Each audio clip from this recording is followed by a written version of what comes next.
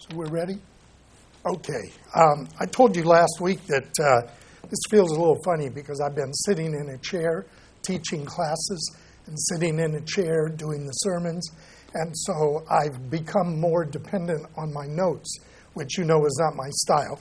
And so I'm trying to figure out how to get back into the old system, but I don't know whether I'll do that. So we're returning to our series on the events of the end times. Remember that our goal is to avoid two problems. One of those is to address Israel as central to what's going on in the end times, and also to not get the gospel wrong. A lot of people think the purpose of the gospel is to spread through the world and make the world better. That is not the gospel. The gospel is a call to come out of the world and gather with the people of God, awaiting the kingdom to come, which will be better, right? So it's important that we avoid both of those when we look at end time things. So we've looked at a lot of the events, and by now this is like the 13th sermon on this. So you're probably going, I don't know what we're talking about anymore, right? The danger is to get lost in the prophecy weeds. But we've talked about the things that are pretty clear about the tribulation, about the return of the Lord, the resurrection of the dead, those things. And you have the chart that kind of shows that process. Then we looked at things that were specific to points that we're supposed to look for, the abomination of desolation, the issue of the mark of the beast, and those things. Then we moved into things that are much more difficult to know what they really are. The two witnesses, the seven thunders that spoke that John was going to write down and he was told not to do it. And then the issue of Babylon. And so last time we looked at Babylon with in mind Paul's statement that we look through a glass darkly. We're not seeing this exactly in full. We're not supposed to at this point. And so we got to be humble about the interpretation of these things. But we began with this notion of the mystery Babylon the Great, talked about her as a city, going back to the beginning of Babel. This is man's way of doing things. And then that process into Babylon and the exile of Israel.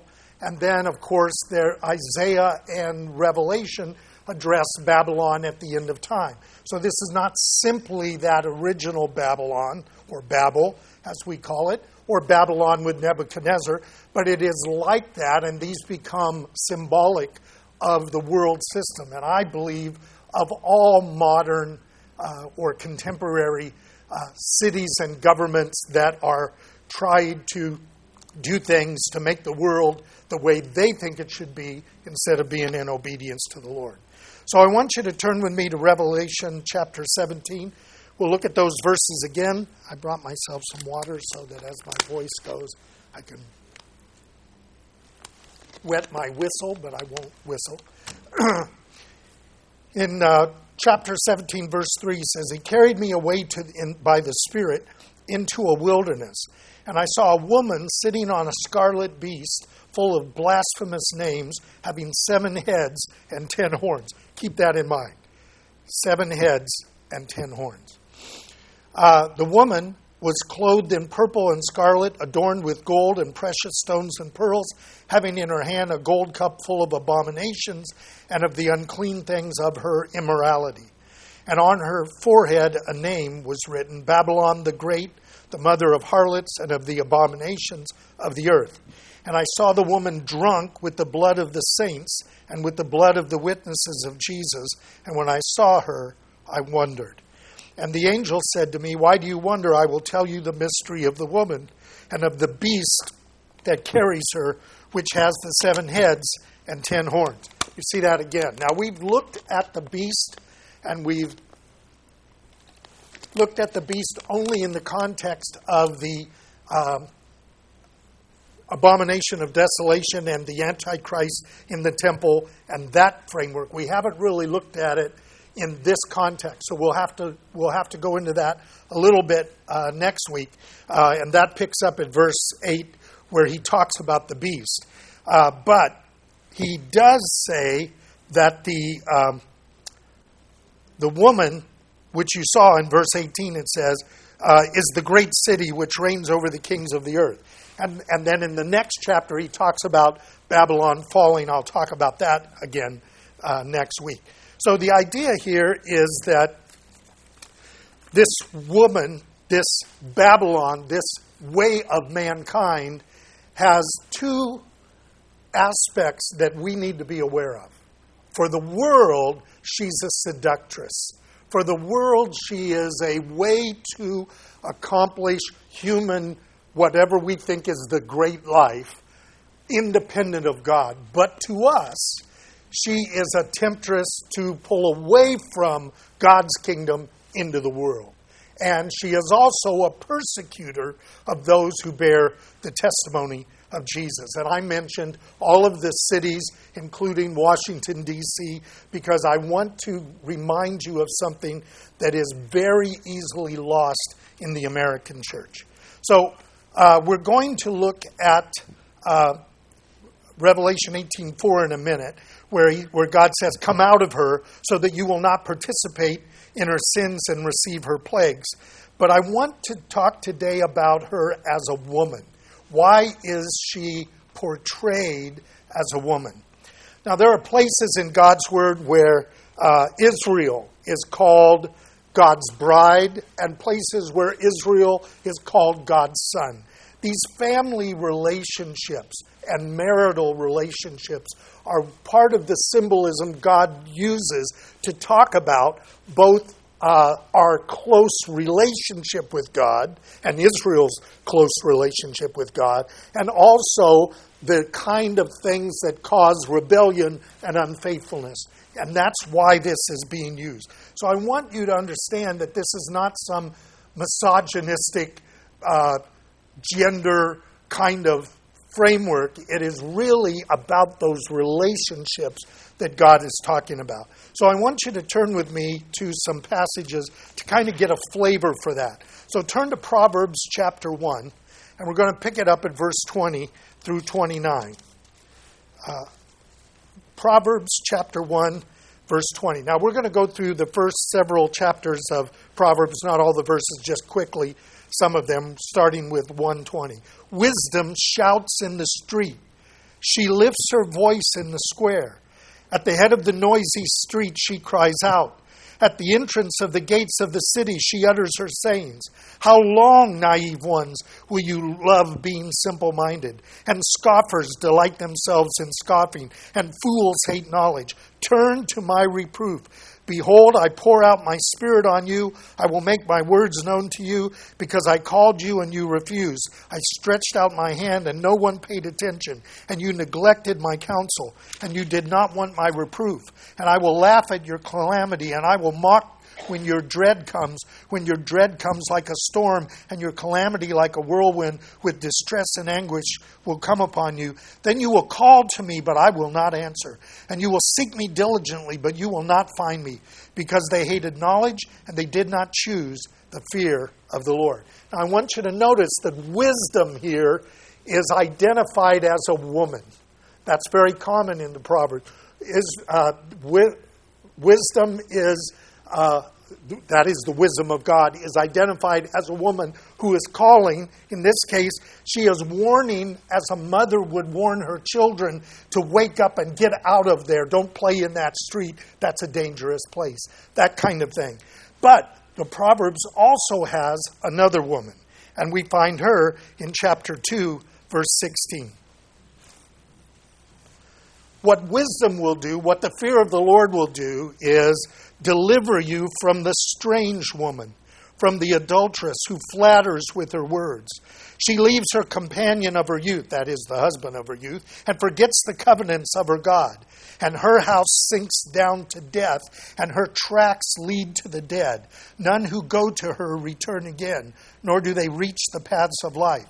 So you will walk in the way of good men to keep the path of righteousness, for the upright will live in the land, and the blameless will remain in it. But the wicked will be cut off from the land, and the treacherous will be uprooted in it. Now, we have another woman. This is that seductress woman who is calling out, but her way is the way of death. We have one the way of life and one the way of death. This goes back to Deuteronomy. I place before you life and death, and you will choose life.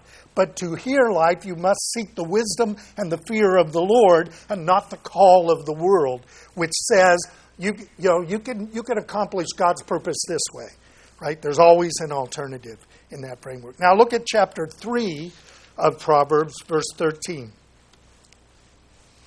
How blessed is the man who finds wisdom, and the man who gains understanding. For her profit, notice again, it's as a female, her profit is better than the profit of silver, and her gain better than fine gold. She is more precious than jewels. What's the woman in the Revelation dressed in? Fine jewelry, right? And nothing you desire compares with her. Long life is in her right hand, and in her left hand are riches and honor. Her ways are pleasant, and all her paths are peace. She is a tree of life to those who take hold to her, and happy are all those who hold fast. Because the Lord from wisdom created the earth. By understanding, he established the heavens. So again, the knowledge that comes from God, the knowledge that comes from the wisdom of God is different than the wisdom of the world. But the wisdom of God, Paul says in Corinthians, is foolishness to the world. Now, I want to look at one more passage in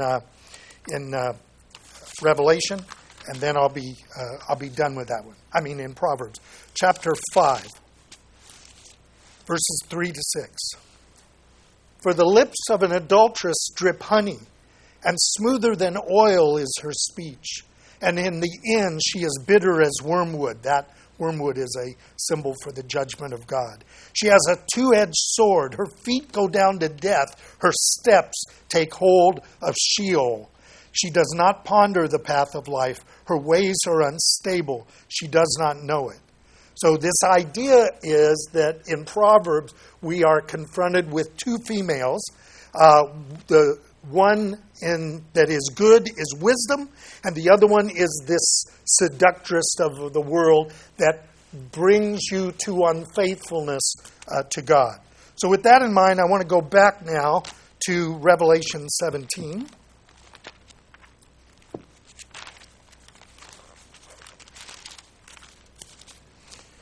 Three to 6. We have here this woman who is sitting on the scarlet beast. She's clothed in purple and scarlet, adorned with gold and precious stones, pearls, having in her hand a cup full of abominations. That's anything that is unholy. Idols are abomination. Sexual immorality is an abomination in the Bible. And on her forehead a name written, Babylon the Great, the mother of harlots and of the abominations of the earth. So she is an adulteress. She calls and leads to death, and she's riding on a beast who, like the dragon, has 7 heads and 10 horns. So she's the one who has left God to seek her own pleasure. That's the way of man that the Scripture talks about it. So this is the world. Now, it tries without God to make its own city with its own towers to heaven, and it boasts of its wisdom and its light and its provision. These are the nations of the earth. The Scripture will say when she falls that the kingdoms of the earth will fall in that context. Now, I want you to know that there is one people, one nation, that God has chosen and he is using for his glory. Remember at Babel, the nations were created. There were no Jews. There was no Israel. There was just mankind scattered across the earth. And then God took Avram, called him Abraham, and created a people who would be a light to the nations. And so the only culture, the only way of life that was directly created by God is the one that he gave to Israel through covenant. It's important. Now, she has not always been faithful to God. But there has always been a remnant of Israel that has been true to God. And while she has been seduced by false gods of the nations, and she has been scattered and punished for her unfaithfulness. Yet she is still, according to Paul and the prophets, chosen and beloved for the sake of the fathers. And God will bring her children back from among the nations, and he will wash her, and he will cleanse her, and he will speak kindly to her. I want you to look at a passage that is really an important one for we Gentiles. It's in Hosea chapter 2. I'll give you time to get there because that's probably not a text that you turn to quickly on your own, right? It's in the part of the Bible that still looks new. Hosea chapter 2, verse 13. God says, I will punish her for the days of the Baals. That's when she was unfaithful to God. When she used to offer sacrifices to them, to adorn herself with earrings and jewelry. So she's acting just like this one, right? And she follows her lovers so that she forgot me, her companion of her youth, declares the Lord. Therefore, behold, I will allure her, and I will bring her into the wilderness, and I will speak kindly to her, and I will give to her her vineyards from there, from the valley of Achor as the door of hope. And she will sing there as in the days of her youth, as in the days when she came up out of the land of Egypt. And it will come about that in that day, declares the Lord, you will call me Ishi, husband. You will no longer call me Bali. Okay? She will be faithful to her husband, the Lord. I will remove the names of the Baals from her mouth, so that they will be mentioned by their names no more. And in that day I will make a covenant for them with the beasts of the field and the birds of the sky and the creeping things of the ground. I will abolish the bow, the sword, and war from the land, and I will make them to lie down in safety. I will betroth you to me forever. Yes, I will betroth you to me in righteousness and in justice, in loving kindness and in compassion. I will betroth you to me in faithfulness, and you will know that I am the Lord. And it will come about in that day that I will respond, declares the Lord. I'll respond to the heavens, and they will respond to the earth. And the earth will respond to the grain and the new wine and the oil, and they will spread to Jezreel. And I will sow her for myself in the land, and I will also have compassion on her who had not obtained compassion. And I will say to those who were not my people, you are my people, and they will say, you are my God. Now that whole first part is Israel. God is not done. He's going to bring her back. He's going to heal her. He's going to bring her back into relationship with him in fullness, bringing all the promises he made to Abraham. But there is a people that were not his people that are now his people. Now that one we're familiar with because this is the text that the apostles used to justify bringing the Gentiles in Acts 15. They didn't use the Great Commission. They used Hosea. The not my people will be my people. And then Paul gives us more information about that in Ephesians chapter 2.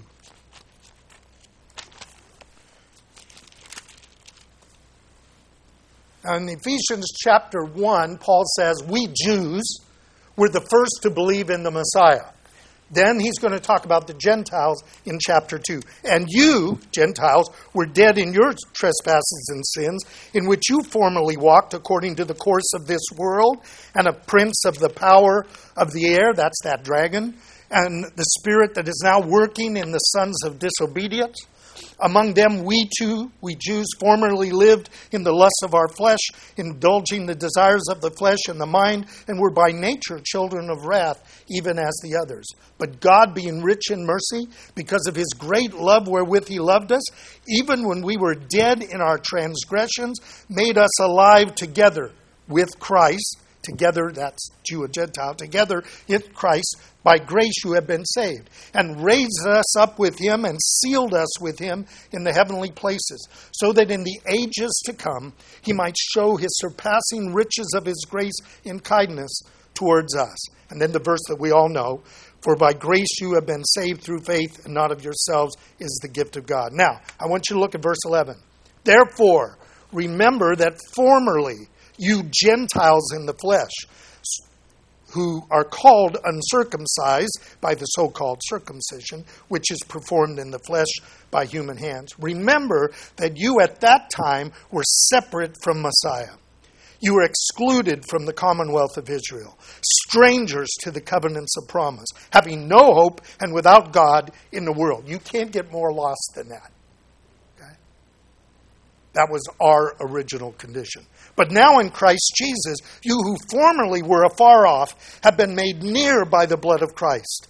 And he himself is our peace, having made both groups, Jews and Gentiles, into one, and broken down the barrier of the dividing wall, by abolishing in his flesh the enmity that resulted from the law of commandments in ordinances, so that he might make the two into one new humanity, establishing peace, and might reconcile us all into one body through the cross, having put to death the enmity, not the Torah, the enmity.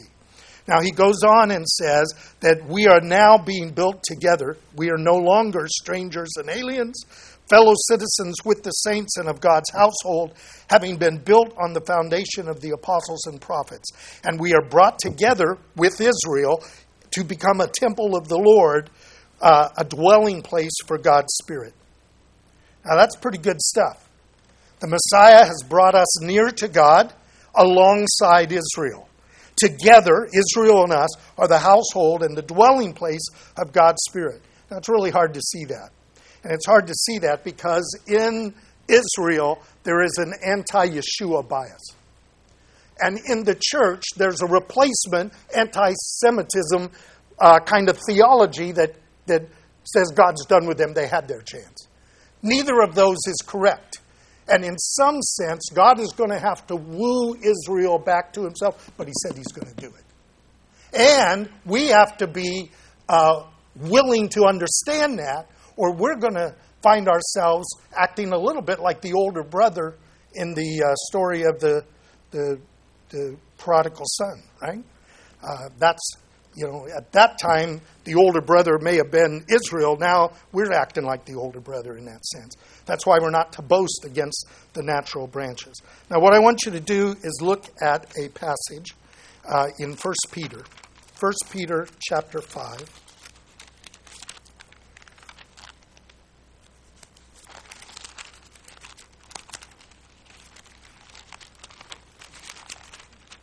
Now let me say one thing about this. You need to be aware that as we try to reckon ourselves dead to sin and alive to Christ, we also have to reckon ourselves no longer in the world, but now part of the kingdom along with Israel. But we need to know that as we create friendship with God and with Israel, we will create enmity with the world and the dragon. And that dragon will come after us. 1 Peter chapter 5, verse 8. Be of sober spirit. Be on the alert. Your adversary, the devil, prowls around like a roaring lion, seeking someone to devour. But resist him firm in your faith, knowing that the same experience of sufferings are being accomplished by your brethren who are in the world. We talked about this last week. The suffering is normative in this framework. After you have suffered for a little while, the God of all grace, who called you to his eternal glory in Christ, will himself perfect, confirm, strengthen, and establish you. To him be dominion forever. Now, I'm going to talk about this next week, this coming out from her that's mentioned in Revelation. But I want you to understand that we're not supposed to be waiting for that. So we're going to end with 2 Corinthians chapter 6.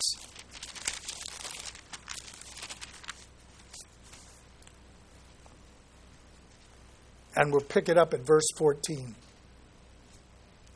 Do not be bound together with unbelievers. For what partnership have righteousness with Torahlessness or lawlessness? And what fellowship has light with darkness? What harmony has Christ with Belial? And what has a believer in common with an unbeliever? In this country, much in every way, but it's not supposed to be. What agreement has the temple of God with idols? For we are the temple of the living God, just as God said, I will dwell in them, and I will walk among them. I will be their God, and they will be my people. Therefore, come out from their midst and be separate, says the Lord, and do not touch what is unclean. And I will welcome you, and I will be a father to you, and you will be sons and daughters to me, says the Lord Almighty. Now, Paul's not writing primarily to Jews. He's writing to these early believers who are Gentiles, who are coming out of their world into the kingdom. The book of Revelation will echo this instruction, but the apostle to the Corinthians, who's talking to a group who are seriously compromised in their walk. If you've read Corinthians, you know that. But I often refer to us in California as the New Corinthians. We're pretty much following their path. We are called not to isolation. Okay, this is not a get out of town and hide somewhere. I wish it was. Let's just buy a little place somewhere. That would turn us into a cult. We're not supposed to be a cult. Okay? But we are to be walking in holiness, walking in righteousness, and walking in unity among them. That's how we come out of her. When she calls to allure us, we ignore her because we know whom we have believed. And we are persuaded that He's able to keep us and what we've committed to Him against that day. But we're not thinking that way. A lot of people are thinking, I'm waiting till the signs of the end time show up, and then I'll clean up my act. That is what the reading this week is in the church about the foolish virgins who are not prepared when the bridegroom comes, right? And so it's really important that we keep this in mind. We are to come out now, not then. And so part of this walk that you and I have, and part of the reason the Disciple Center is focused on your homes, and focused on your parenting, and focused on our connection with Israel, is that we must begin to have our minds transformed, not to the world, not conformed to the world, but transformed in a way that we see this the way God sees it, and that we're functioning that way. Now, I'm getting old. I may not see all of this stuff. But my grandchildren may see it. My great-grandchildren may see it. Your children or your grandchildren may see it. If we don't pass this on to them, who's going to pass it on to them? It's not being talked about in most of the churches. What they're being told is, you can just kind of live your life and do your thing because you've said the magic words. And when that trumpet sounds, which is going to happen before any of this bad stuff happens, then you'll just poof. Well, that isn't true, and we know that. And I've left out a section that I need to read to you, so I don't know where that happened. There's always something. I'd like you to look at Revelation 12. Maybe it's good that it'll be at this point. I thought this was shorter than it was supposed to be. I've only talked about that adulteress. I got to talk about the other woman. So, in Revelation 12, somebody got a thing on? Yeah. I had the same problem this morning. Okay, another woman. The woman I've been talking about, Israel. A great sign appeared in heaven. A woman clothed with the sun and the moon under her feet, and on her head a crown of 12 stars. She was with child, and she cried out, being in labor and in pain to give birth. And another sign appeared in heaven, a red dragon, having 7 heads and 10 horns. On his head were 7 diadems. Again, that beast and Satan are connected, and the woman, right? And his tail swept away 1/3 of the stars of heaven and threw them to the earth. And the dragon stood before the woman who was about to give birth so that she might devour her child. We know how that happened. That's Herod, right? Killing all the children. She gave birth to a son, who was to rule the nations with a rod of iron, and her child was caught up to God and to his throne. That's the ascension of Jesus. Then the woman fled into the wilderness, where she has a place prepared by God, so that she would be nourished for 1,260 days. I believe that during that time of the Great Tribulation, God will be wooing Israel back to him. This is him taking her into the wilderness. He will speak to her, and he will reaffirm his covenant. He will betroth himself to her. And then what's going to happen? There's a war in heaven. The angels waging war with the dragon, and the dragon and the angels waged war. And they were not strong enough, and there was no longer a place found for them in heaven.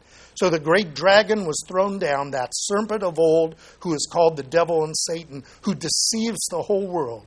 He was thrown down to the earth, and his angels were thrown down with him. And then he heard a voice, "Now salvation and power and the kingdom of our God and the authority of his Christ have come." So this is going to happen. I want you to notice something. The woman, pick it up at verse 12. I better do 11. They overcame him because of the blood of the Lamb, because of the word of their testimony. They did not love their life, even when faced with death. For this reason, rejoice, heaven, and you who dwell in them. Woe to the earth and the sea, because the devil has come down to you, having great wrath, knowing he has only a short time. And when the dragon saw that he was thrown down to the earth, he persecuted the woman who gave birth to the child. But 2 wings of a great eagle were given to the woman, so she could fly into the wilderness to her place, where she is nourished for a time and times and half a time from the presence of the serpent. I believe Israel will be largely protected as she is brought together. I know that a lot of people think they're going to catch it. That's not what this says. Okay? And the serpent poured water like a river out of his mouth after the woman, so that he might cause her to be swept away with the flood. But the earth helped the woman, and the earth opened its mouth and drank up the river which the dragon poured out of his mouth. So the dragon was enraged with the woman, Israel. But he can't get to her. So he went off to make war with the rest of her children, who keep the commandments of God and hold to the testimony of Jesus.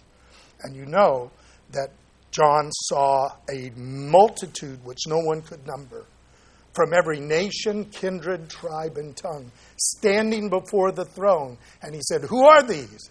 These have come out of the great tribulation. How do they come out? By sword. They are killed.